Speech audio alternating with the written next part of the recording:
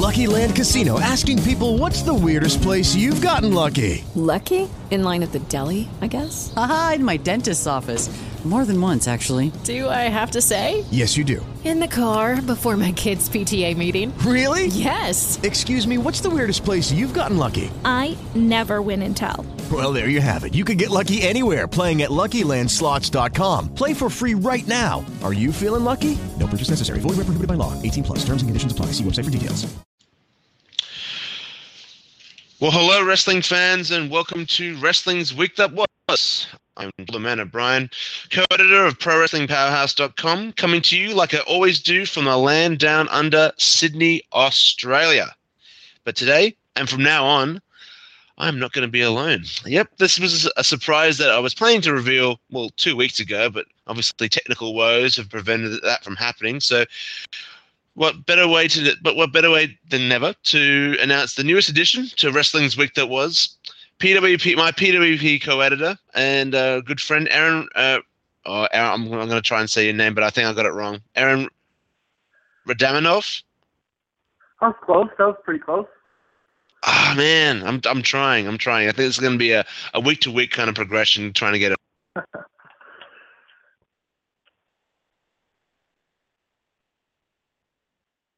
Wrestling.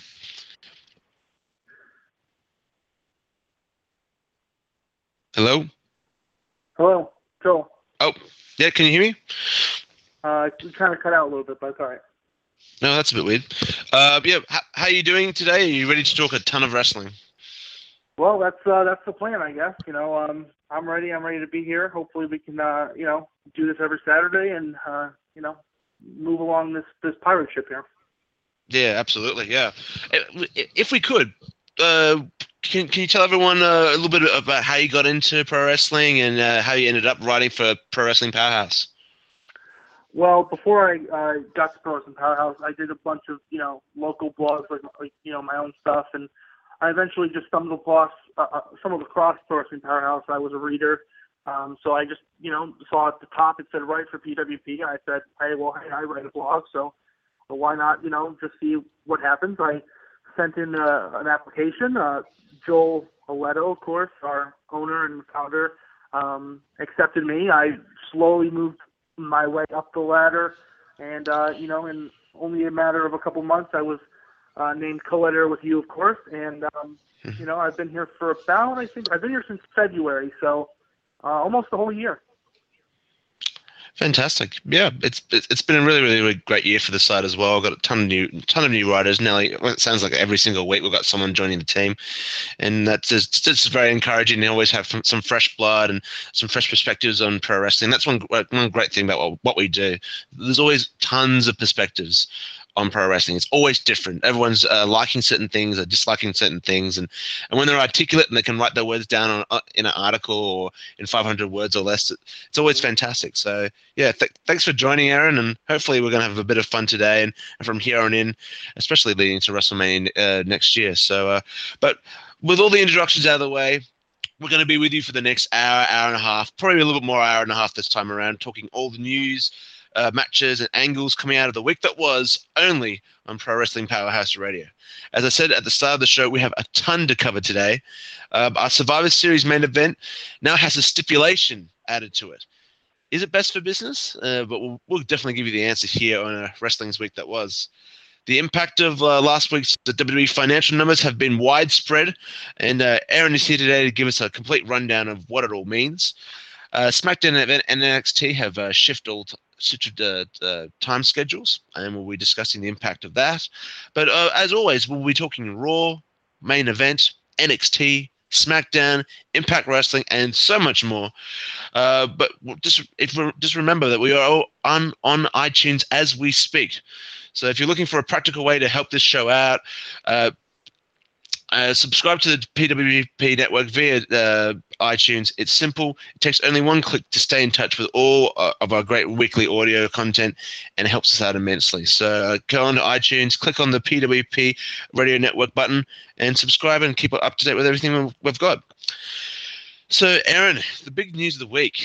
It sounds like Vince McMahon made a huge announcement on Raw that Survivor Series is now going to have the stipulation that if the authority loses, there's going to be no more authority. Now, is this a stipulation that's going to be adhered to? We're going to see the breakup of the authority at Survivor Series because the WWE Network's free and we need something big to happen, or what's your thoughts on it? Well, I think, Oliver Norgrove, fellow PWP writer, has put it best that the authority angle has kind of gotten a little stale. It's kind of run its course. I think we've been going through it for almost 2 years now. So, I mean, to think about it like that is kind of interesting. And I think, like you said, I think they're just adding the stipulation to kind of get some buzz around the network, get some buzz around Survivor Series, because I heard that apparently Survivor Series ticket sales aren't really too great right now. They still have about 4,000 to 5,000 tickets available, which if you think about that as far as an arena that only seats about 15,000, that's kind of a big chunk of the arena that's going to be empty. So I think they realize that they have to add something to this match. I think we kind of spoke about it off the air about, the Cena and Authority angle kind of coming out of nowhere. But I think this is a nice little addition. I think this stipulation definitely, for me personally, I think we'll see Triple H maybe join that team or his team Authority. There's a lot of things we could see. There's still, 3 empty slots for both sides. So, there's a lot that can happen. I think all really needed to take to get the authority angle going again was just to add some new members, some fresh new faces, some fresh new perspectives. Like, because Seth Rollins is the focus, but all they really needed was some new characters, and they kind of stuck with the same tried and true members. And I don't know. I think it could be one big massive tease. I don't know if the authority is going to go anywhere. Because the impending presence of Brock Lesnar, maybe costing Team Cena in the match. I'm not sure, because obviously we know that John Cena's got Brock Lesnar in his sights for the World Championship coming down the line, and what a way to kind of get everyone to tune into the network by having the surprise return of Brock Lesnar to cost Cena what means to him most. So. I think there's a lot up in there, and there's still a lot to be discussed. But let's get into the top news of the week. Obviously, as the shows that we're going to get into progresses, we'll definitely probably bring it up here and there. But the top news of the week from now on is going to be sponsored by CoolNewsWrestling.com, which is our wrestling news website affiliate, which has been set up by our owner Jay Leto and run by Aaron. So, Aaron, give us a rundown of the news of the week. Well, the top thing that we were going to cover last week, we're going to be bringing over this week is WWE's financial numbers for the third quarter. There's a lot of stuff to cover, so I'm just going to run down, and then we're going to just, kind of talk about it afterwards. The SmackDown ratings are up 2%, which is a good sign, obviously. Raw numbers are up 3%. 90% of WWE subscribers to the WWE Network access it once a week at least. WWE feels confident that the $9.99 no-commitment pay model is the best way to go. The WWE Network is still not available in the UK, of course. That was kind of a big news topic this week as well. Licensing revenue is up due to the WWE 2K15 video game. Live events are down overall. North American attendance is down 7%, but international attendance is up 15%. There's only 20% access of the WWE Network in Canada, which is kind of shocking that, when I first saw that number. And WWE's seen $40 million in total revenue this past year. And the big shocking number that comes from all these financial numbers is the WWE Network subscription number is just over 700,000.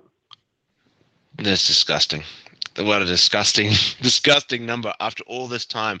I mean, I remember when they first were starting to predict numbers for the network, it was going to be like 1.3 million by like the midway through the year for the first ever announcement for the subscription number. The early prediction was 1.3 million. It's now almost been a year, and it was 700,000, and that's with the international subscription base opening up as well. Like we've got it here in Australia. Obviously, the UK is yet to get it, but one thing I just want to say is that I think if you wanted the network beforehand, there was ways and means of getting access to it early. And I think those fans, those diehard international fans that wanted it, like myself, got it when we could. And I think now it's much more widely accessed. I think it's very telling that there's still only 700,000 subscribers. Well, I think it's something. I think this is the biggest problem for me personally with the WWE Network. Is one, their features aren't that great. You know, if you go on to Netflix or Hulu, they have a much better streaming quality. You know, there's some funny stuff that goes on with the network. Like, for example, you know, it's a really small feature, but you know, when you leave, you know, no one can sit there and watch a 3-hour pay-per-view. That's just hard to do. So if you want to watch a pay-per-view, you should be able to exit out, and then when you come back to it later on the day, week, it should start where you left off. And that's one of the cool features that Netflix has, Hulu has, where you left off, when you come back, that's where you are. I think some of those little things like that is – go ahead. I was just saying that is quite annoying because like I watch the WWE Network on my phone, and one thing that's annoying on that app is that you or on the WWE Network as a whole is that when you leave, you have to start the whole thing again. Which is nitpicking, but at the same time, it's one of those things that, you know, accessibility is important.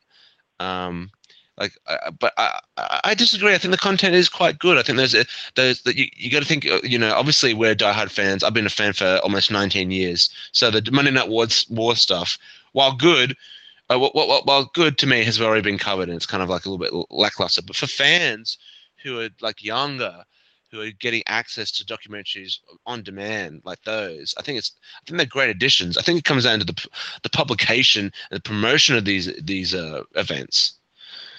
Well, here's something else that I think is one of their biggest problems is WWE underestimated how in demand their product is. In a sense where they're trying to appeal to the casual fan. The casual fan's not going to subscribe. They're not going to go on the computer, put their credit card on the account, and, you know, pay $9.99 a month. I know the number sounds great. The $10 a month. Me and Bill Shannon, fellow PWP writer as well, have discussed this 100 times. Where, you know, just for the pay-per-view alone, I get the network because instead of paying $60, I pay $10. So, you know, for the hardcore fans that watch every pay-per-view, it's a great deal. But for the casual fan that doesn't really care, they're not going to go on to WWE.com and, you know, sign up with their credit card in. And one more thing is the advertising for it is a little off base. I don't understand why I'm on the WWE Network watching and there's advertisements for the WWE Network in the middle of shows. What sense does that make? That they're going to advertise the network while I'm on the network. I'm on the network already. Why are you advertising to me? Advertise to somebody who doesn't have it. Well, yeah, it is a little bit odd in that regard. I mean, maybe they're just trying to make it more like a television network, but with it having ads. I'm not trying to like excuse it. I think it's ridiculous, but I just think from the get-go, I think WWE has kind of been going up and down with their way of promoting this new network. It's just been so stop-start and so just like all over the place. Like $9.99 is great, but at the same time, like $9.99, what is that? That it's almost like a lie. Like we know better than anyone. Like it doesn't cost that much for certain subscriptions if you buy it in bulk, if you buy it for a year, if you actually buy it per month, and you want to just do it monthly, it's not that much anymore. I don't think is it? No, monthly it's $9.99. Either way. It is either way. My mistake. I think initially. No, sorry, they did change it after the financial numbers. But yeah. Listen, the WWE Network is a show in itself. To be honest, like we could definitely talk about that for ages because the way they're doing the content. I personally think they should have content attached to pay-per-views, storylines, and because like when you're watching standalone pay-per-views, very quickly, we'll move on after this. Well, do you think? Hold on, just 1 second, one more time. Sure. Do you think it'd be a big difference if they were to make it a TV channel? If it was on TV instead, do you think the numbers would be any better?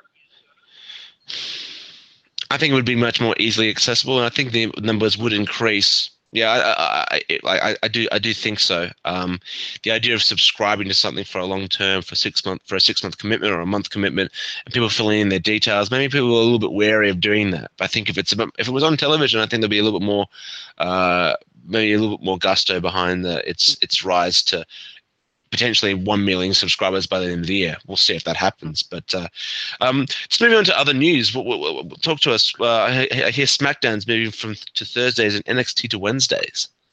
Yeah, that's something that WWE broke this week, that they're going to be moving SmackDown to Thursday nights. Now, of course, the big question is, where is NXT going? Yeah, I mean, like NXT to Wednesdays, SmackDown to Thursdays. I think it's a much for muchness. I'm not exactly sure what their plan is for moving on to Thursdays.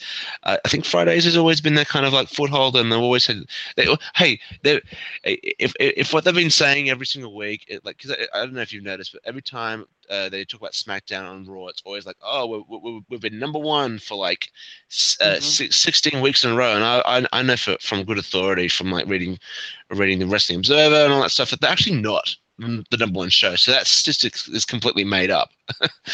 But yeah, I think NXT on Wednesday is going to be quite interesting in regards to Impact. I mean, I don't think Impact really needed to know that because NXT is probably one of the better shows on the WWE network. It's got that cult-like following. I mean, we'll see if it has an impact on Impact. But yeah. I'm only concerned. I'm just concerned about the 4 days in a row of WWE content. You have Monday, Tuesday, Wednesday, and Thursday. It's just a lot in a row. You know what I mean? Like just having 4 shows, just straight right down, throughout the week. I think might kind of tire fans, having to watch each show. I think if you're a huge diehard fan, or if you actually do the show Wrestling's the Week That Was, you too much content. There's already way too much content. The fact that Raw's on 3 hours, the fact that we've got main event that is usually mostly 90% useless, that if you miss it, you're not missing anything. Gone to the days where it was just Raw and SmackDown and that was it. And we had there's always been too much content. It was one thing that led to the fall of WCW. To a degree, I guess it kind of faltered WWE in the long term because it overexposed the stars. Yeah, Monday, Tuesday, Wednesday, Thursday is a bit too much. It's very, very ambitious for WWE to kind of go ahead and produce that much content in a row. But talk to me. Bo Dallas apparently is that for an injury? Yep. How long is he out for? Bo Dallas officially out for 6 to 8 weeks with a foot injury. That's shocking to me. That came out of nowhere. And maybe this is a good thing for him, similar to the Roman Reigns thing, where he got hurt. It's kind of a blessing in disguise where he can kind of take some time off. And maybe if WWE feels confident enough, they could kind of maybe repackage him if they feel like it, or give him something new to do or something different. Because obviously it just wasn't working, and it's not really his fault. It's more of WWE's fault for not pushing him. But I think this might be a blessing in disguise. I think the gimmick itself was always kind of destined to fail. I mean, really, it wasn't really much to it. It was a comedy gimmick from the start, and really, when you're dealing with comedy gimmicks in pro wrestling, they could only go for so long. And I think the best thing that they could have done is definitely take Bo Dallas off television. If things aren't working, take the guy off television. And there's a lot of re-debuts in WWE at the moment. We've got Ryback coming back, kind of rekindling his the Feed Me More gimmick. Curtis Axel's come back, coming back on main event, which we'll get into in a little bit later on in the show. Luke Harper's on the rise. Eric Roman's back on TV with a little bit more of a direction. I think sometimes injuries are a blessing in disguise, especially in regards to Dallas. Yeah, absolutely. The next point we wanted to maybe touch on is apparently there's big speculation on Triple H versus The Rock at WrestleMania 31. Apparently the angle that WWE would take if they decide to go this route is that it'd be a power struggle between Triple H and Vince McMahon, and Vince McMahon would choose The Rock to fight on his behalf. I don't know how I feel about this. Triple H and The Rock is a great feud for me. It's one of my favorite feuds. It's one of the feuds that got me into pro wrestling. But I don't know if the power struggle angle needs to be involved. I don't know why you can't just have this match the way it is. I don't know why you can't just have Triple H versus The Rock one more time. I mentioned in my article this week that these two have never faced at WrestleMania, which is kind of shocking and a little weird. That one of this great feud has never been kind of featured on WrestleMania. So I think that's a storyline in and of itself. I'm a little bit indifferent about it. Rock and Triple H was the foundation of what I was watching when I started watching wrestling in 1998. It's a natural story progression. Like it's something you can easily kind of put your hat on in regards to an enthralling story. I just having it tied into like a power struggle storyline with the authority and Triple H. I just don't know if that's an eye-catching WrestleMania main event. I mean, like obviously, because I'm going to be there at in Santa Clara. I'm going to be there on the entrance ramp watching WrestleMania 31 live. I mean, obviously when I'm there and I'm surrounded by 71, 80,000 people, however many it's going to be a little bit of a different feeling. But I'm a little bit indifferent. I mean, I loved what they did on SmackDown, the little teaser with the little video clips intertwined, and the interaction was fantastic. And maybe that's what's going to change my mind. I mean, like whenever Rock comes back, he can turn the simplest of dialogue into like the most amazing kind of stuff and get you hyped. So I guess I'm kind of like going to hold my opinion. I'm a little bit indifferent at the moment, but let's just see how it pans out, you know? Well, here's the reason why that power struggle doesn't work, because we know it's fake. Like, that's the thing. Like, we know Triple H is really an executive. We know Stephanie's really an executive. So in this era of WWE, the power struggle angle doesn't work because we know that those three, Vince, Stephanie, and Triple H, all work together to make WWE what it is. So I don't know if the angle itself is just plausible in this day and age. That's the thing for me. I definitely think we're easy into an era where like kayfabe is completely gone, and the idea of storylines like this are completely ridiculous. So yeah, it could be going back to the well world way too many times with like fights against, like, really, if you look back at the history of WWE in the last like 10 years, 15 years, especially with the rise of Austin versus McMahon in 1998, 1999, there's just so many fights about like fighting against authority, who's got the power, all that kind of stuff. And I think, especially now, like it's getting old. I think like the idea, like they've tried it so many times in so many different reincarnations. Like when John Cena was fighting against Eric Bischoff, when Edge had control of SmackDown and was going after the Undertaker, and it's just, now we're gonna get Rock and Triple H because Rock is gonna come back and represent Vince McMahon. Yeah, like, I think one cool thing about the Rock is like he's his own man. He comes back and he's like, he fights for the people. He doesn't fight for Vince McMahon. Like, I think it's very short-sighted of Vince to kind of think, oh, I'm going to come back as this old legendary owner, and everyone's going to love me. Like, it's just kind of like, yeah. If we're going to get into Raw, because I got a very, very quick thing to say about Raw before we start Raw. Vince McMahon comes up there and he's kind of like, he's showing a bit of his age. Did you think he was like showing a bit of his age with his promo? Oh, yeah. With his promo, yeah. And it's sad to see. It's sad to see Vince now. Like, I don't know if you feel the same way, but of course, age happens to everybody. Father Time is undefeated, so it's just tough to see Vince come out there and he looks old. And I feel Vince is like my hero. Like, I love Vince McMahon. Vince McMahon is the greatest. He's the guy that gave us WWE. Without him, there's no WWE. So it's tough to see him age, and I do agree that his promo was very, Attitude Era-like. It was kind of like, let's shake things up. It was a very typical Vince McMahon promo.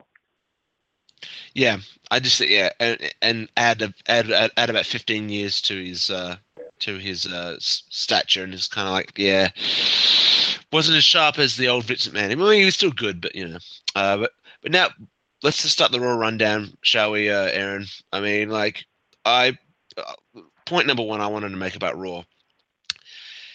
We've got one thing that's a major problem with WWE at the moment is that we've got all these matches that we've seen a billion times before. Like, thank God Hell in a Cell was good. I mean, it was a great pay-per-view. Don't get me wrong, loved it. I loved the event. I thought it was a really, really good event for WWE. That's a testament to the in-ring talent, because we've seen Goldust versus Stardust, Goldust and Stardust versus the Usos a billion times. We saw Cesaro and Sheamus versus each other a billion times. And now we have all these fresh matchups like Rusev versus Sheamus, Orton versus Rollins. Even like storylines even matches that we've seen many times, like Henry and Show. It's got that really interesting kind of storyline. You know, like that really emotive kind of storyline. We should see these events on pay-per-view. Literally, in this one show, WWE burned through all these 3 potential matches. Orton and Rollins as well. They gave us free on television. What do you think about all this? Like, I think it's absolutely idiotic that, like, in a time where everyone's getting sick of seeing the same matches on television, in one show they burned through 3 of their, two of their like most prominent matches in the US title picture and Orton versus Rollins. Yeah, I think that's something where, I think it's just the times. I think we've had that for this entire year and maybe a little bit last year, where they don't really value the importance of the contact between 2 guys in a feud. You know what I mean? Like you said, they're giving us these matches on free TV, but then again, they are giving us this match free at Survivor Series anyway. So I think that's kind of maybe what they're going for, that, this match is going to be free at the pay-per-view anyway.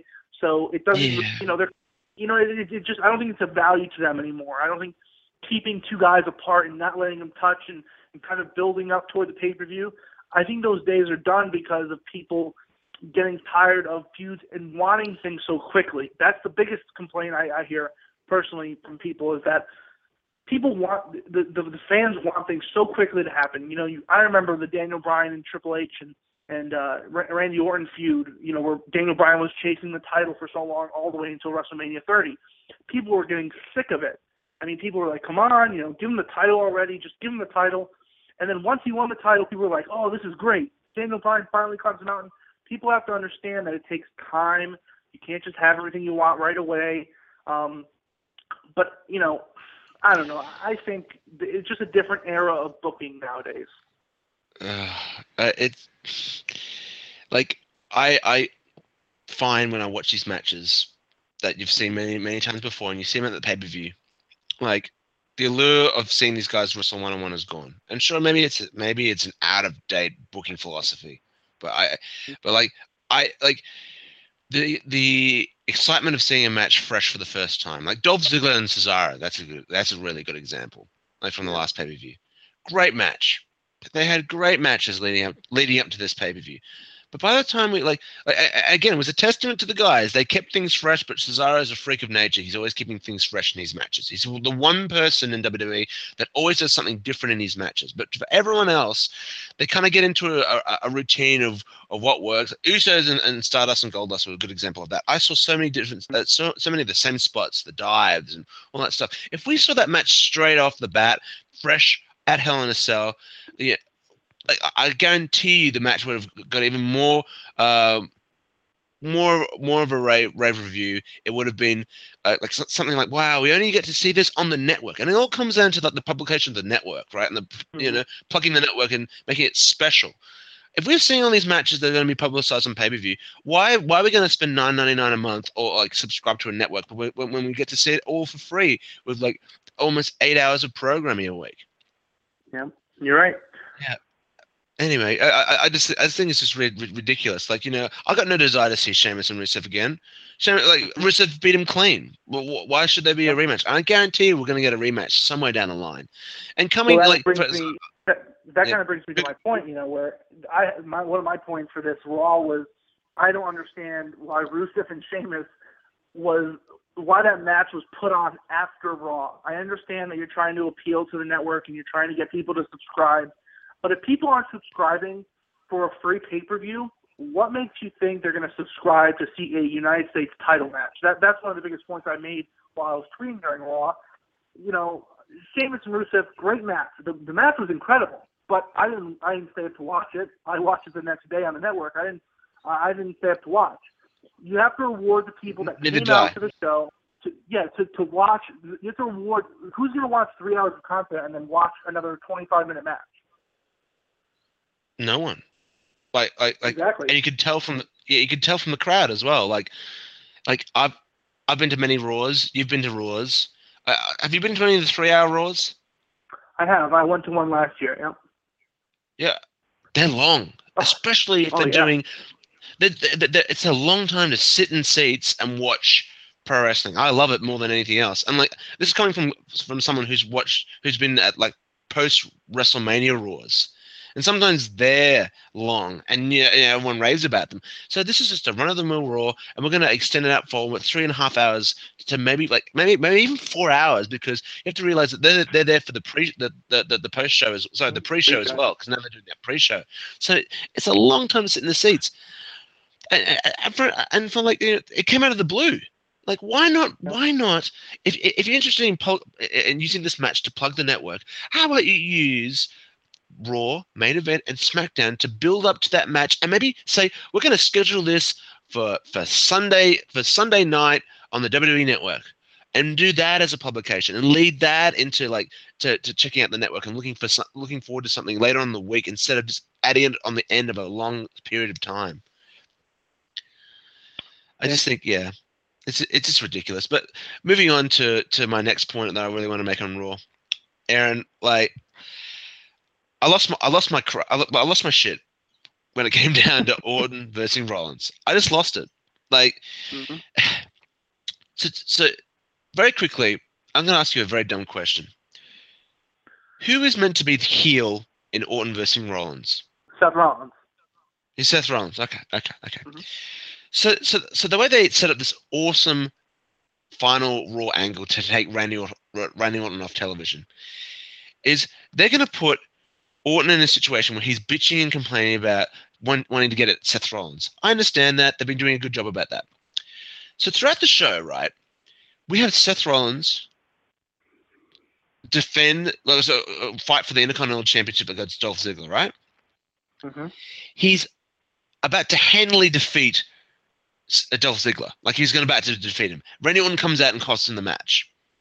All right, Orton, what a dick. Yeah? So then they wrestle Orton versus Rollins. Orton gets his wish from the evil Triple H, right? Okay, cool.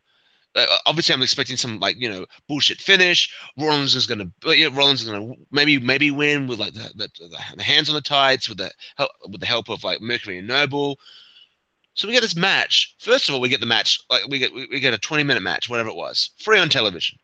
I'm like, okay, well, you've completely lost the luster, like I talked about with all the other matches. So I don't really need to see this match again. But what drives me nuts is that Rollins beats Orton clean as a sheet. 1, 2, 3. Now, with no help whatsoever. And then Orton just decides to beat the shit out of Rollins anyway. And I'm sitting there going, why would you, of all the time to have a non-bullshit finish, you decided to choose for this match, where this match needed Rollins to come across as a heel. Like if everything panned out the way it did, with Rollins saying, "Oh, let's just make bygones be bygones," and he cheated blatantly to win the match, I understand where Orton's coming from, but I think he came off like a complete dick to attack Seth Rollins, because he was like, "Listen, man, I won fair and square," and he did. I felt no sympathy for Randy Orton, where I was meant to feel sympathy. Sure, the fans went nuts because they just love Randy Orton. They want to see him RKO people. What's your opinion on this? Because this just drove me nuts. Okay, here's my thing. Okay, I think I understand. Now, I'm not saying it's right, but I think I understand what WWE's idea or a reason for booking it this way was. Randy Orton needs to go off TV, so we have Seth Rollins go over cleanly because he's going to be here for the next couple of weeks or whatever. He's going to be building up toward this SummerSlam Survivor Series match, and Randy Orton's not. So having him be beaten clean kind of doesn't matter in a sense because Orton's leaving TV anyway. I'm not saying that's right. I'm not saying I agree with it. I'm saying this is what I think they think. And I think they think that having Orton, be completely destroyed, like the way he was, is just a way to make Seth Rollins look stronger, make the Authority look like they're one cohesive unit now, and they're really ready for Survivor Series. Here's my thing. I hear people complain about, run-in finishes from Kane, run-in finishes from everybody. This time we got a clean finish. People are complaining. So we've got to have an even balance where, people complain about the run-in, but then people complain about the clean finishes. So I'm not going against you or anything, but I'm saying we've got to find this happy medium where, how much did that clean finish really hurt Orton? And it helped Rollins tremendously. I mean, it made Rollins look strong, beating a 12-time world champion on Raw. It made Rollins look like what a fighting guy. Like, he only had one. He wrestled twice in one night. He was almost about to win the Intercontinental Championship, and he beat Randy Orton clean. What? And I don't know. I could complain about this for ages, but you could have easily done what they did. I was completely fine with Seth Rollins taking him out and injuring him, and that's fine. Great angle. It was great. I loved the whole drama between Stephanie and Triple H too. Loved it. It was a good angle. Yep. I'm just talking about where it came from, because I was just sitting there going, Orton, you're meant to be a babyface. You're meant to be a good sport. Like I was kind of expecting Seth Rollins to deck him and just take him out like he ended up doing. And I think a better solution would have been having Orton get the backslide, and then have Orton be happy that he won, and then have Rollins the Authority just destroy him. I think that would have been a much better, ending to the Raw, as far as giving Orton a strong win, but then at the same time making Seth Rollins look strong at the same time. Absolutely. I think the lines between heel and babyface sometimes in WWE are just completely at to lunch. Like, really, on this show, Seth Rollins gave me no reason to make me think that he was a heel. Thank God the great work that he's been doing with Dean Ambrose and the chicken shit heel thing that he's been developing for many months. But anyway, Aaron, apparently you're getting sick of Mizdow. You're thinking it's getting a bit old. Tell me what's going on. I think after this Raw, I'm not interested in the Mizdow thing anymore. I find it a little boring now. I think it's just, like we said before, it's kind of the same thing over and over again every week. And, I understand that they're trying to give Mizdow something to do, and he's making it great. But at what point does this get old for everybody? For me, it's already gotten old. I'm already kind of sick of it. I don't know when everyone else gets sick of it. I just feel like they need to move on. They need to move forward with it. Have Miz turn on him, have Mizdow turn on Miz, do something, because I'm getting sick of the same thing every week where Mizdow just kind of, mocks him, or not mocks him, but mimics him and kind of, does the same thing every week. I'm getting a little old and a little sick of it. So. Yeah, I think the minute WWE noticed this angle, and what Mizdow was doing, is the minute it started not becoming cool. The minute you start having Michael Cole make that fake laugh, the minute you start having the Usos, who they're good. I like the Usos. I think they've got a lot of good charisma. But the minute you start having the Usos mimic what Sandow's doing, it's kind of like you're watering down the specialness of it. I think the best thing that was going with Mizdow is when the commentators didn't point it out every 5 minutes. I think when it was just the nuances in the back, and you noticed it, and you kind of felt as a fan like, oh, look what Mizdow's doing. I think the breakup it could be potentially really great television. I think it could be something very different, very, very funny. Or I hope it's not very serious. But anyway, yeah, I think it is getting a little bit old, and I guess we'll just kind of see where it goes. Okay, so the main event quickie.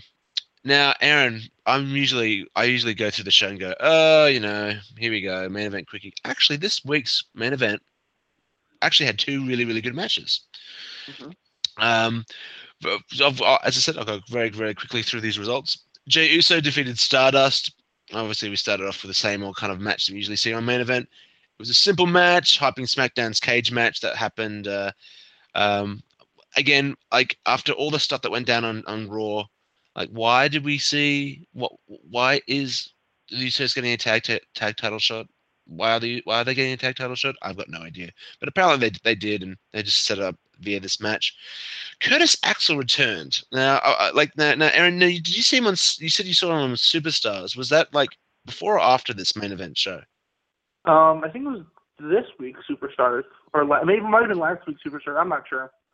Okay. Well, regardless, I'm actually a big Curtis Axel fan. I think he's a good mechanic in that ring. and he defeated Justin Gabriel, and what I thought was his re-debut, a really solid match actually. Like Justin Gabriel was very underrated. Obviously now he's a mainstay in NXT, and it was really good to see him on main event. Really enjoyed the match. It was stiff. It was fast paced. It was good, and Curtis Axel and both Curtis Axel and Gabriel looked good. So there's that. And Sami Zayn, they had a really good package on Sami Zayn wrestling Tyson Kidd. Now, I'm all for main event cross-promoting NXT. I think they should start doing this now. I've got an article in the works that will be published next week talking about the need for baby faces in WWE, and I think Sami Zayn is it. And he and Tyson Kidd tore it up on main event, man. They went at least 10 minutes. Good solid 10 minutes. Obviously, me and you, Aaron, were huge NXT fans. I'm sure everyone else out there is NXT fans. What do you think the future holds for Sami Zayn in regards to WWE? I actually have a little point I wanted to bring up here with Sami Zayn is that I'm not a fan of bringing him up I'm not a fan of bringing him up like this. I don't like that they're kind of bringing him up here and then he's back in NXT and then he comes up for a match here. Like, I want him to just debut. Like, I don't like the whole, let's bring him up and see how he does here, and let's let's have a little NXT segment on Raw, and then then he's gone. It makes the fans, it just doesn't. I just don't like it. I'd rather have him just come up and debut, and then he's on the main roster. I don't like this whole. Well, let's put him on main event and then back to NXT, and then we'll bring him up next month one more time to have a match, and it doesn't. I just don't like it personally. I don't know how you feel about it, but I'd rather have him just debut and then that's it. Yeah, I'm a bit indifferent. I mean, they put him over strong. I guess the only thing that they just didn't do is have him beat Tyson Kidd, because actually Tyson Kidd beat Sami Zayn. That's the only downside to this whole thing, which is kind of like the Tyson Kidd storyline is like they give him wins at the most ridiculous times, like on Raw when they gave him against. When he beat Sheamus going into that US title match, and now they're beating Sami Zayn after hyping him up and saying how good he was. So, yeah, I guess from that I can see where you're coming from. It just kind of gives me a reason to watch. I guess it kind of gives fans a reason to watch a main event if they're going to see some NXT stars here and there, because the serious debut is going to be on Raw, and I guess we'll just see where that goes. And of course, the main event is your standard main event. For main event, Bray Wyatt defeated Sin Cara in a complete squash match, just like I think Sheamus versus Bo Dallas last week. So I think that's the only downside to main event. Why have squash matches? That's not something that we need to see as a main event. Give Tyson Kidd and Sami Zayn that kind of space. Okay, Aaron, we're on to our NXT Weekly Awards. Now, we've got the Up-and-Comer of the Week, the Weekly Downside of the Week, and the MVP of the Week. First of all, just tell us what you thought of the show overall. I thought it was a solid show. I thought last week's show kind of fails in comparison to this one. This one was very well done. It moved very well, and you had, just solid match after solid match. I mean, it was last week's episode was a little kind of herky-jerky. There was really no flow to that last week's NXT show. I felt like this week it was a solid chemistry throughout the entire show. Yeah, I totally agree. I think there's a lot of newsworthy things that came out of the show. We got really good wrestling. We actually got really good wrestling at the start of the show instead of the main event. But obviously the main event angle was treated like a big deal. It's great that it got the time that it got. But and Aaron, kick us off. Tell us what your NXT up-and-comer of the week was.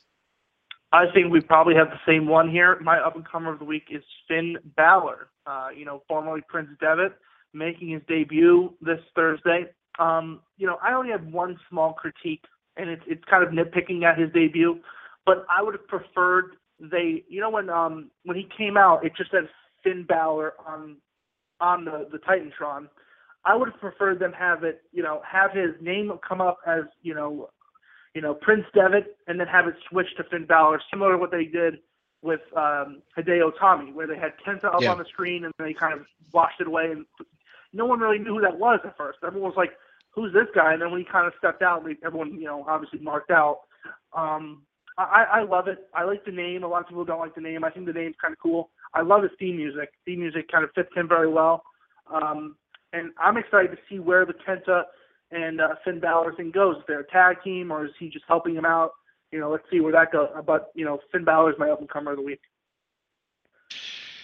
Well, I'll be definitely getting to Finn Balor and Hideo Itami later on when I get into one of the other awards. But my NXT up-and-comer of the week actually isn't Finn Balor. Oh.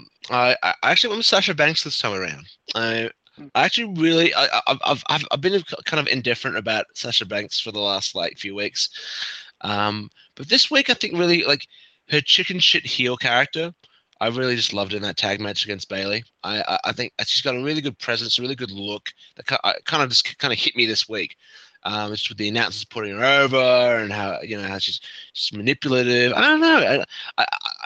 I things kind of clicked with me with this character, and I think they did a really good job of kind of building up Sasha Banks and Charlotte and kind of building up the whole idea of the babyface one and trying to get the hands on the heel and having the heel throw Becky Lynch in a way. And I just think that I was very impressed with what she's got. I think we need more characters, some really more out there kind of characters in the NXT women's division. And I think Sasha Banks is a good addition to that. Yeah, go ahead. I was going to say, for some reason during that match, did you? I don't know if you felt the same way, but I was getting a little bit of a drift of a heel turn from Bayley. You know what I mean? I kind of felt like it was all too right. Charlotte's now going to help Bayley, and now it's Bayley versus Charlotte versus Sasha and Becky Lynch. I felt like at one point in the match that Bayley was just going to kind of turn on Charlotte and join them, and they were going to be the new BFFs or whatever. I kind of get that sense when I was watching that match. Who knows? They might do it later on. But did you get that same feeling kind of halfway through? I actually got this feeling around NXT Takeover once. Well, definitely after Bayley lost to Charlotte twice. Where it happened on Takeover, and then it happened. Fatal 4-Way, and then it happened on NXT. I don't know if the ship is kind of sailed, and I think if a Bayley heel turn is going to happen, save it for NXT Evolution, which is coming up. Mm-hmm. I think that that needs to be treated like a big deal. I hope they don't do it straight away because we've just had Becky Lynch turn. I think they need a little bit of space in between these heel turns, and I think that was the problem with Impact last week. Was it Impact? Yeah, I think it was Impact. We saw a few heel turns within a succession of time. So. Time's up for this, but moving on to NXT's weekly downside of the week. I personally go ahead. Okay. Well, all right. Well, NXT's. Okay, yeah, go. No, you can go. My weekly downside of the week. I think it's pretty easy on a show where there was so much good. I think we might be unanimous in this. Marcus Louis was my weekly downside of the week. Listen, this guy I've been watching for the last few weeks. He really does nothing for me in the ring. I mean, they're doing this whole Kane gimmick now with the red lights in the backstage area, and he's got the towel over his head. It's like when Kane glossed his mask and he's talking. I couldn't even understand what he was saying. It's this weird, monstrous French accent. It was like, what the hell is this? Yeah, I kind of felt the same way. I didn't know where they're going with this, and the only difference between Kane and this guy is that Kane was actually scary. This guy's just weird and creepy, and just I don't know. I'll give him that. He's weird and creepy, but look at the fundamentals. As a French guy, he's just a guy with a good body. He's kind of pale. It just doesn't really click. I mean, maybe he finds himself in this character. I very much doubt it. A monstrous French gimmick. I don't really think it has legs, but we'll see. Yeah, that's my weekly downside of the week. What was yours?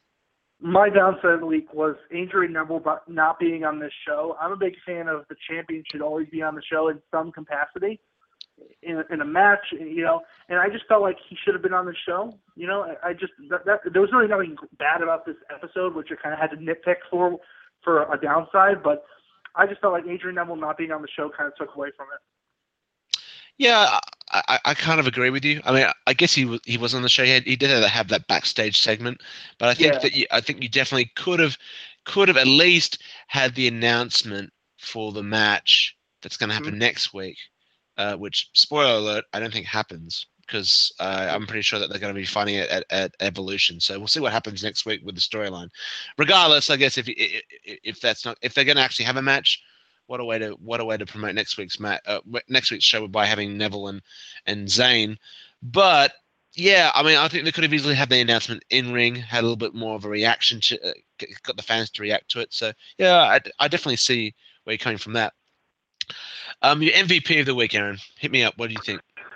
MVP of the week goes to Sami Zayn, and I think that's kind of a given. He every show he's always spot on. He's always puts on a good match. He is their star, man. And, the funny thing with Adrian Neville is he's kind of falling into that cleaner area where some of the fans are kind of turning on him as a babyface. So, and I think that attributes to Sami Zayn being such a great babyface. I think he can appeal to everybody. The hardcore fans love him because he used to be El Generico. The kids will love him because he's a happy guy, he dances to the ring. This is the type of babyface they need. Something that the hardcore fans can get behind, and you'll probably touch on this in your article, someone the hardcore fans can get behind and the kids can get behind. Yeah, like obviously not to spoil the article, but like I will be comparing him to Ricky the Dragon Steamboat back in the day. Like he's got the same attributes. He's pure. He's wholesome. He's got the life story that everyone can relate to. I mean, God, WWE needs to bring him up as soon as they can, and maybe tie him into WrestleMania, into the lead up to WrestleMania or something like that. And he needs to be pushed like the Shield pushed. Like they need to put him in a situation where he immediately has credibility. I would hate for him just to join like Bo Dallas did and kind of work his way up. I think in some way, shape, or form, he needs to be thrown into the mix straight away because he's got the talking ability, he's got the charisma, he's got the hardcore fan base.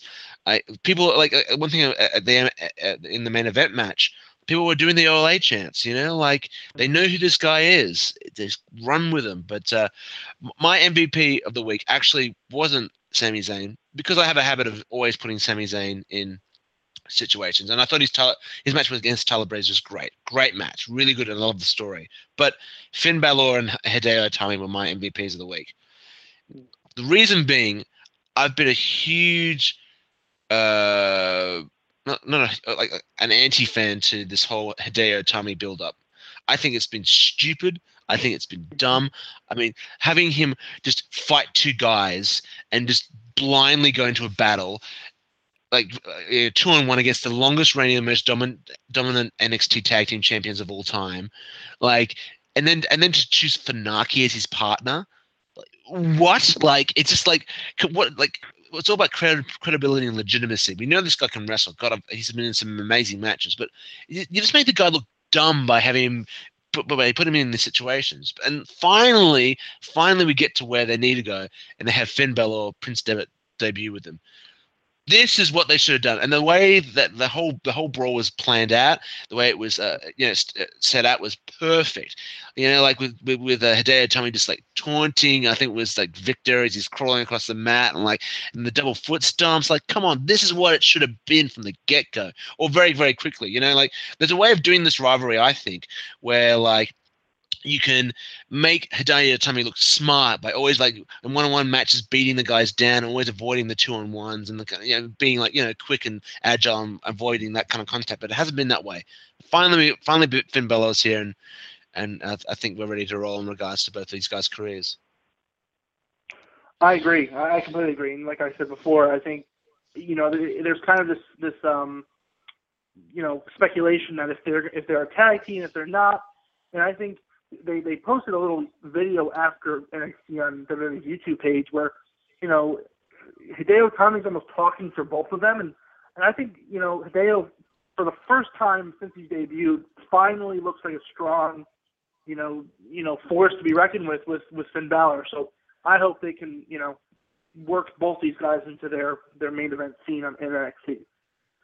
Yeah, Absolutely. So that was our NXT awards, guys and girls. I think it was a good show. If you're not watching NXT and you got the WWE Network, why did you get the network? Like really, like it's that good. So yeah, definitely check it out. Okay, so moving on to SmackDown, the good and the bad of SmackDown. Now, Aaron, you reviewed the show. I caught a little bit of it. Tell me what the good of SmackDown was. The good of SmackDown for me was Dan Rose's story, and this is non-wrestling related, of course, but he had the WWE toward I think the back end of SmackDown had a American war veteran that can't walk, is paralyzed, and they demonstrated a walking device where they put these things around his legs, and some woman was helping him, and he could walk with the things attached to his legs, which was amazing, and the fans were getting behind him, and they were chanting his name and stuff. This just goes to show that WWE is a class act organization. They really care about stuff like this, and they put this out there. A lot of people claim that WWE does this just to get good publicity. I don't think so. I think they truly care about this kind of stuff, and it goes to show just from the Breast Cancer Awareness Month we just had. I think this was the good of SmackDown, really. As far as wrestling-wise, good. I'm going with Dolph Ziggler and Kane. I think you kind of complained about seeing Kane and Ziggler over and over again. This time they were in a steel cage, and this time Dolph Ziggler came across incredibly, very well. He won the match, and he closed the show. He's been the focal point really for Team Cena. John Cena hasn't really been around, so no, he hasn't. He's kind of been their general. He's been the sole guy that's kind of taking that shadow from John Cena, and John Cena's been away. So I think that's probably the best thing that came from SmackDown is Dolph Ziggler looking like a strong Intercontinental Champion and a strong competitor going into Survivor Series. Yeah, I mean, like as I said, I didn't really catch very much of it, and I really do love the charity work that WWE does. They always do a very class act stuff with it, the breast cancer awareness stuff, and now all the stuff where the war veterans. I think it's great stuff, and I think they you can never bash WWE for doing that. Like I've been to their charity events, the charity auctions for the last 2 years. They're just great events, and they really, really care about who they're helping out, and that's a big testament to WWE. In regards to the good of SmackDown for me, I personally just loved the interaction between Bray Wyatt and Dean Ambrose. This is something about Dean Ambrose, man. When he talks, he's got that Mick Foley-esque kind of like character to him. He just grabs your attention and makes you care about something or care about whatever he's involved in, and this was no exception. And for Bray Wyatt, I love Bray Wyatt, but my biggest critique of him is that he sometimes struggled to see where he's coming from. But here on SmackDown, we got some ideas of why he attacked but why he attacked Dean Ambrose, and he did it in such a way, the whole idea, like you had the Shield behind you at one point, now you don't have the security, and I feel like he was kind of proving that by attacking him that he doesn't have that security, and he wants him to join him. I think this is great stuff, and I think it was the highlight of SmackDown for me. But talk to me about the bad, because it's so easy to find bad things about pro wrestling. Yeah, well, before I get into the bad, I even posted on the Facebook page before while I was watching SmackDown that they finally, I've been pleading WWE to do this, finally gave Bray Wyatt some Undertaker-like mind game. He appeared at the ramp, then the lights went out, he appeared behind Dean Ambrose, the lights went out again. Fantastic. He disappeared. It was great, and this is the stuff they need to do from the get-go. I've said it so many times, and I'll keep saying it. Bray Wyatt has the potential to be our generation's Undertaker. He has the creepiness, the kind of dark stuff that Undertaker does. They just need to channel that a little more, and he can be that guy. And he can go in the ring, he can do all that stuff. So hopefully they give him that chance. The bad for me on SmackDown was the Adam Rose kind of heel turn. It wasn't really a heel turn, but he kind of pushed down the bunny. And then kind of walked into his Exotic Express. So I don't know. It was just really odd, and I don't know if they're going to go down this route without Adam Rose. If they're going to give him a full-fledged heel turn, or is this going to be a slow build And I made the comment before we went on the air, Joel, that this is kind of the Tensai Sakamoto thing from 2012, where he might just beat on the bunny every week. He might just beat down the bunny every week and eventually turn heel. But what are your thoughts on that? I really don't have very much thoughts when it comes to Adam Rose. I mean, with everything going on in WWE, but I guess they could do it. I mean, it really makes no sense to turn Adam Rose heel. Like, I don't really get why. Like, his gimmick doesn't really lean to a heel kind of dynamic, to be honest. But it's kind of funny. Like, the bunny. I was actually enjoying this whole like ridiculous bunny storyline. I think it was kind of like funny. I found it funny. Especially when it involved Heath Slater and him selling for the bunny. He's such a great comedy wrestler, Heath Slater. But yeah, I mean, yeah. Well, I guess we'll see where it goes. I mean, one thing that was just bad for me on SmackDown was Cesaro is dead and buried, my man. He's gone. Yeah. Like he's done. Like there's one thing. Like I'm a huge Cesaro fan. I wrote about him. Like, and I wrote an article many months ago about should Cesaro be concerned when he had that storyline where Heyman ditched him, and then all of a sudden he was completely taken out of the mix. And then I saw Hell in a Cell, and I watched that great opener, and like Cesaro literally gave Ziggler everything he had, and he still lost 2 clean falls. And I'm sitting there going, you don't do a match like this and not have at least Cesaro looking good at the end, and they didn't do that. And I just think this is it for Cesaro. I personally think, and after him getting buried by Ryback, I don't know. I think there's always a way to bring somebody back. I mean, it's sure.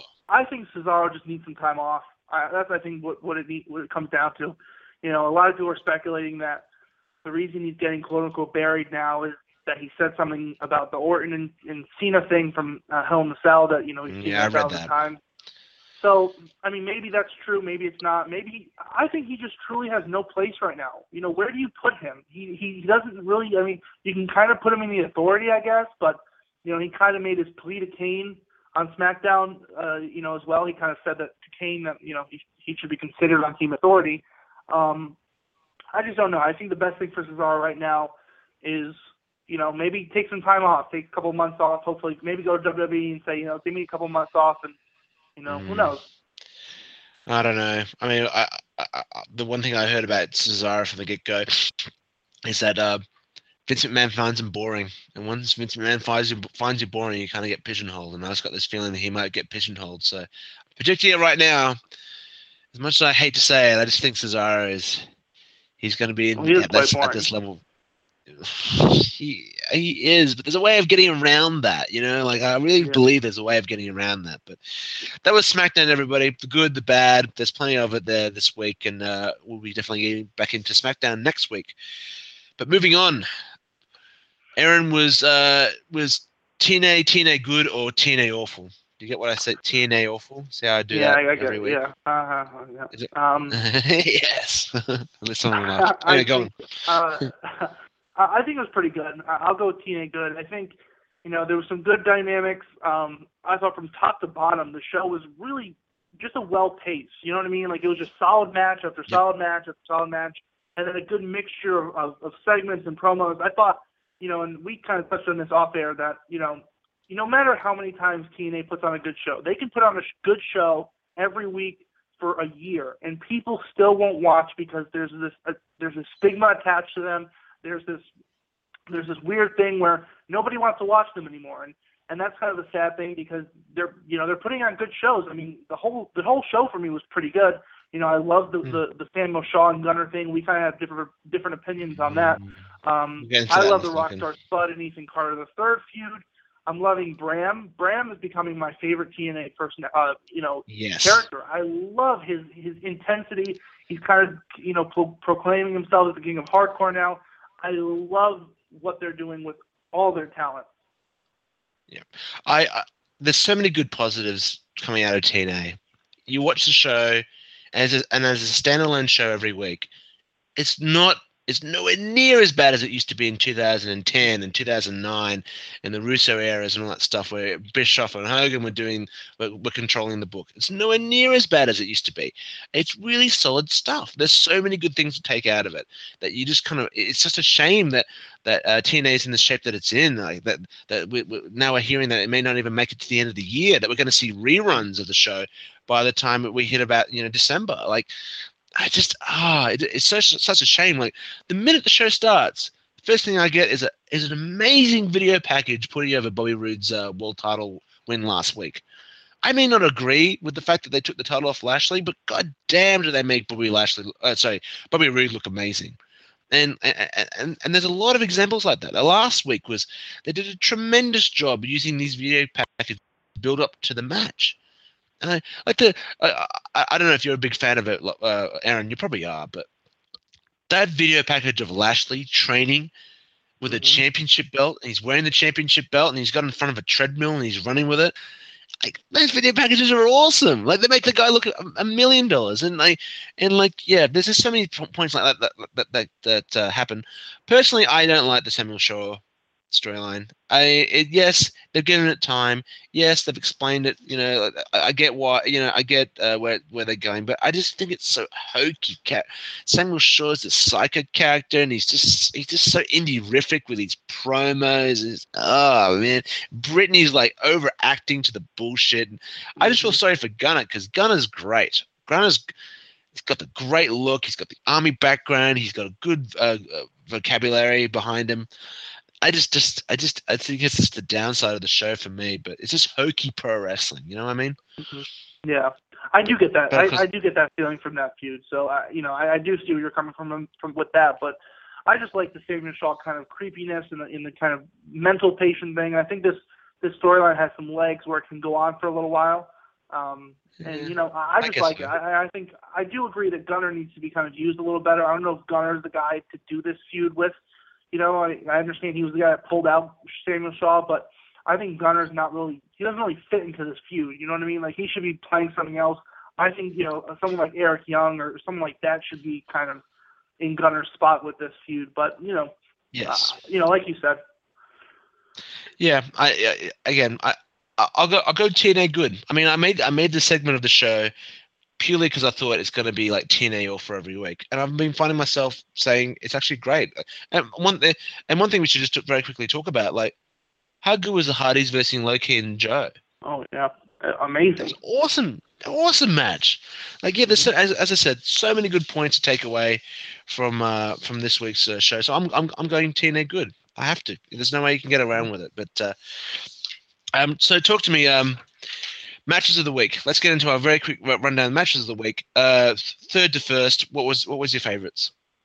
My first match of the week was Low-Ki and Samoa Joe versus the Hardy Boys. I think you just said it. The match was incredible. Such good storytelling. Some really cool spots from Low-Ki. I'm the only person I really just am disappointed in, and it's kind of a little off topic, but Samoa Joe, he's really just let himself go the last couple of years physically, and I think a lot of people. I'm the last one that should be commenting on that, but I just feel like when you have to wear a T-shirt to the ring, it's a little embarrassing. You know what I mean? Like, he used to not wear the T-shirt. Similar with Sting, in his late years in TNA, he had to wear a T-shirt to the ring. Like, I just hate it. I hate it so much. I don't like when you're in a ring. You should be wearing wrestling gear. No T-shirts. That's just a little nitpicking thing. But as far as the match, great spots by Low-Ki. I thought the Hardys looked real strong. I love that they're kind of doing this kind of, not farewell tour, but kind of one more time where the Hardys are together for a long period of time. I really like this instead of being singles wrestlers. So I felt like this was the best match of the week. Sure. I mean, my favorite match of the week was the Hardys versus Low-Ki as well. Low-Ki and Joe. You can't get around it. Like, Matt Hardy went on record a few weeks ago saying that, like, he's having the best time of his career wrestling, doing the indies shows, wrestling at ROH, and I tell you what, the Hardys having good times. That I feel like they're kind of like reinvigorated it as of late. Like the music's great. I like the theme music. I think the match is always good. They're never really predictable. They have predictable spots because we've been watching them for almost almost 20 years. But like, god damn it, they always click. And Low Key's always great. I mean, I've seen them. I've seen Low Key at many many indie shows that I've been to. Great stuff. I mean, second match for me was Randy Orton versus Seth Rollins, and the third match of the week was Sami Zayn versus Tyler Breeze from NXT. What was your second and third? You got me. The same ones. I have the same three. There you go. See? They were all tremendous. All three matches were tremendous. The Randy Orton, Seth Rollins thing we kind of spoke about, where there could have been a better finish to that. But as far as the match itself, that was tremendous. Yes. Oh, as I knew they were going to have a good match. You just knew it. Again, well, I've already seen it now, so I don't know if I just don't have the same need to see it. I mean, I don't want to get into it again, but like you're building up to a one-on-one confrontation, and they were doing a great job with Randy Orton, this new reinvigorated Randy Orton, and I just thought the natural progression was like, it's almost like WWE's like, okay, Survivor Series is going to be a multi-man match. We need to have the blow-off matches now, so when we have the multi-man match, you know what I mean? I know.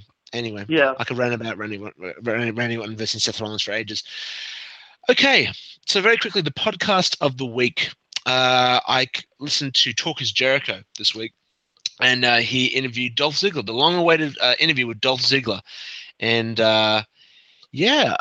very interesting kind of interview that went down here. Let me just try and bring up the audio clips that I just loaded up. I don't know if I can actually see them, but if not, they're actually not here, but that's all right. If you guys go to podcast 1, they are literally sitting there ready to be listened to, and it's a really interesting really interesting interview. It's a two-parter. I listened to the first part. He talked about his relationship with the crowd and the importance of audience participation, and I wrote an article about that in regards to Rusev and Rock having that little confrontation two weeks ago. Well, I don't know how long ago it was, but how the importance of the crowd kind of like enhances and enhances a match. And he and Jericho kind of bounce back about this idea, and it's really, really interesting. The kind of points they bring up. They go into his relationship with Vince McMahon and the importance of maintaining that relationship. And how Ziggler found it very intimidating, still finds it very intimidating. It's a work in progress. He admits that he's a bit of a dick backstage, but yeah, really kind of interesting insight into that kind of side of things. And then he actually provided some information about how he learned how to bump, because obviously one thing about Dolph Ziggler is that he bumps like a maniac. Well, apparently, I don't know if you knew this, Aaron, but apparently, he emulated the way Mick Foley learned to bump, and he did so by falling off the hood of his car onto concrete over and over again. Yeah, and then he went into the gymnasium, and he was always doing flat back bumps on these really, really thin mats like they do have outside the ring, and he'd just do that over and over again and learn how to bump before his tryout. Now, of course, he completely screwed up his back, and he had golf balls all the size of huge bumps all over his back. But that's how he learned how to bump. Did you know that? I didn't. I mean, that's crazy to even think about that. Yeah, he falling off cars. You can imagine one guy sitting outside a gym just falling off his car. I'm learning how to become a pro wrestler. Okay. Mm-hmm. But a very interesting interview, guys. Part 1 and part 2 are up there right now on podcast 1. Again, just like you did when you subscribed to PWP Radio, it's all up there. Elsewhere, we got the Ross Report. Jim Ross interviewed the Four Horsemen's J.J. Dillon this week, which was a very interesting listen. And the Steve Austin Show, both shows kind of dealt with fan questions and Austin stories from the road. Again, it's not your typical kind of interview show. He did interview Ric Flair last week, which was very interesting. But again, Austin has a much more kind of conversational kind of structure to his show. So yeah, that is the podcast of the week with Dolph Ziggler. Now, Aaron, you chose a match to visit from the vault this week. So which match did you choose? Well, I had to open up the vault, kind of put in my passcode, and I went, surfing for some, just a match that kind of, I wanted to pick a match that wasn't too long, that you don't have to sit there and watch for 45 minutes. This match, Triple H versus Goldust, Raw 2003 on March 17th. This was kind of going toward the build-up of Booker T versus Triple H at WrestleMania 19. Solid match, about 11 minutes long, the entire video. You can find it on WWE's YouTube page. Just a solid match. And, this really goes to show that how great, it really highlighted Goldust's, Dustin Rhodes, his ability in the ring. He was kind of using, this was just a couple weeks after he got electrocuted, the storyline where he got electrocuted. He was kind of, convulsing in the ring, here and there. And it was just a really good dynamic. Booker T and Ric Flair on the outside really added to the match itself. And we got to see Randy Orton kind of help out Triple H and Flair with a crutch going across Booker T's back, and kind of in result, Triple H ended up winning the match, and kind of the show went off the air as Triple H and Ric Flair celebrated with the world title. So I felt like this match was just a really solid match, and just kind of easy to check out, only 11 minutes long. And that match can be found on the WWE YouTube page. And one thing I discovered in watching this match myself is that there's actually a ton of really good full-length matches up there. So if you don't have the WWE Network and you want to handpick some good matches, check it out. There's so many really good matches. Like, one thing I found that I want to watch. Maybe we'll do this match next week. We'll see what happens. There's Eddie Guerrero versus Edge in that no disqualification war that they had in 2002. The one where I think Edge actually got when he started actually getting his neck problems. And you watch this match and you'll find out why. Awesome match. Yeah, so there's some really good matches up there on the YouTube channel for WWE, so definitely check it out. So the spotlight of the week, this is going to be a new segment that Aaron has introduced to the show. Just explain what's going to be going on here. Well, each week we're going to kind of pose a question to you guys, fans who's listening, and this week's spotlight segment, or poll question of the week, is, will the WWE Network get to 1 million subscribers by the Royal Rumble? Now, of course, the Royal Rumble is kind of when WWE starts to pick up, and a lot of people that have been taking breaks kind of come back, and maybe those people will subscribe to the network. Joel, do you think they'll get to 1 million? Absolutely not. I like with the way they're promoting this free month for WWE. I just don't see it happening. I mean, sure, we're going to get a spike for a Rumble. I guess it is a little bit of an unknown. I mean, we haven't had the WWE Network available for the Royal Rumble before. This is the first year that we're going to have it. I think it's going to be a good indicator to see if the Royal Rumble actually draws new viewerships. This isn't just viewers. This is subscribers. This isn't just for one event. This is people that are going to sign up and expect a service. It's not just one event. So I think there's a lot of unknowns, but I have to just go with no. WWE has just done a terrible, terrible job of trying to make fans care. It's been all over the place. It's been up and down. I just don't see it happening. Well, I think here's the big question, really. The question should be, can WWE maintain 1 million? Once they get to 1 million, can they maintain that level of 1 million? Will people start to cancel? That's really the hard thing about gaining subscribers. Like you said, the difference between the viewer and the subscriber is you have to be able to keep that subscriber and make sure they keep renewing their deal. By the Royal Rumble, that's really tough. That means they have to get 300,000. The UK still doesn't have the network. Only 20% of Canada has the network right now. They're working on making it available throughout Canada. I don't know if Canada and the UK can pull together 300,000. I just don't see that happening. But it's definitely kind of up there. I remember I had the network throughout WrestleMania, and I mean, some of the content they put up there during WrestleMania week was incredible. Each day they had, kind of a WrestleMania Access day where it was 2 hours of them just sitting in Access, Josh Matthews and Alex Riley, and just kind of talking. I felt like a really cool addition to the network. And I think, as we get into WrestleMania, there are going to be some cool additions to the network. So I hope they can get to 1 million. I'm rooting for them. but I don't know if they can do it. Yeah, I just want to make one thing perfectly clear. Like, I want the WWE Network to succeed. I like the WWE Network. I think, like I just got done watching Wrestle War '92 with Sting Squadron versus the Dangerous Alliance, Paul Heyman's old stable from WCW. It's just so great. Like, it's so great to have that at the touch of your fingers. Like, I really want it to succeed. I hope that WWE kind of gets their facilities all in order, and they do get to where they need to go to make the WWE Network something that's going to be profitable. Hopefully, this doesn't end up like WWE's 24/7 on-demand service. Let's just hope it doesn't end up like that way. Nope. But yeah, so like by all means, guys and girls. Tweet us at Wrestling Break, and Aaron, what's your Twitter account? You can follow me on Twitter at Aaron spelled ERON_PWP. Yeah, so just send us what you think. What do you think? Do you think WWE will make it to 1 million subscribers by the time we hit the Royal Rumble? And just tweet us and tell us why. And tell us why you think you're the way you think, because we want to know. We want to know for the Spotlight segment. So.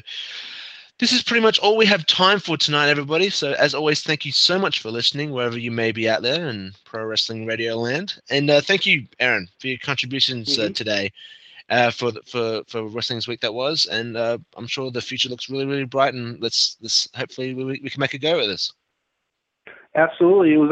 I felt like a good show, and hopefully we can keep it going. Yeah, absolutely. And I'll use this time to plug it very, very quickly. I will be at WrestleMania 31 in Santa Clara next year in March. Do expect a ton of radio content to be coming out via this show. We will be covering all the events. I'll be doing day recaps, hopefully with Aaron every single day. So that's something definitely to look forward to. And you never know, we might have some interviews and some little interactive stuff that will get you guys involved in, and maybe some really good interviews with some of your favorite WWE and pro wrestling talent that's going to be available. So that's definitely something to look forward to. But in the meantime, if you like our points of views, you'll be sure to like our articles. Me and Aaron produce at least 4, sometimes 5 articles a week on a variety of pro wrestling topics that can be easily accessed on ProWrestlingPowerhouse.com. Not only that, but me and Aaron have the privilege to help edit and produce content from a massive writing team that is constantly tuning out topical WWE, TNA, and indie discussion points for you, the wrestling fans. So, and that's exclusively on ProWrestlingPowerhouse.com. So if you haven't checked us out, check us out. And if you want to reach me or Aaron, it's easy. Just follow me at Wrestling Break, and you can follow Aaron at Aaron_PWP. Exactly right. So, just tell us what you think about this show or anything really on pro wrestling that's on your mind. Remember, any feedback's good feedback. That's the way we grow. If there's something you don't like, if there's something you do like, throw us a tweet, and tell us what you think. And yeah, that's all we have time for tonight. So once again, thanks very much for listening, and we will catch you on the next Wrestling's Week That Was.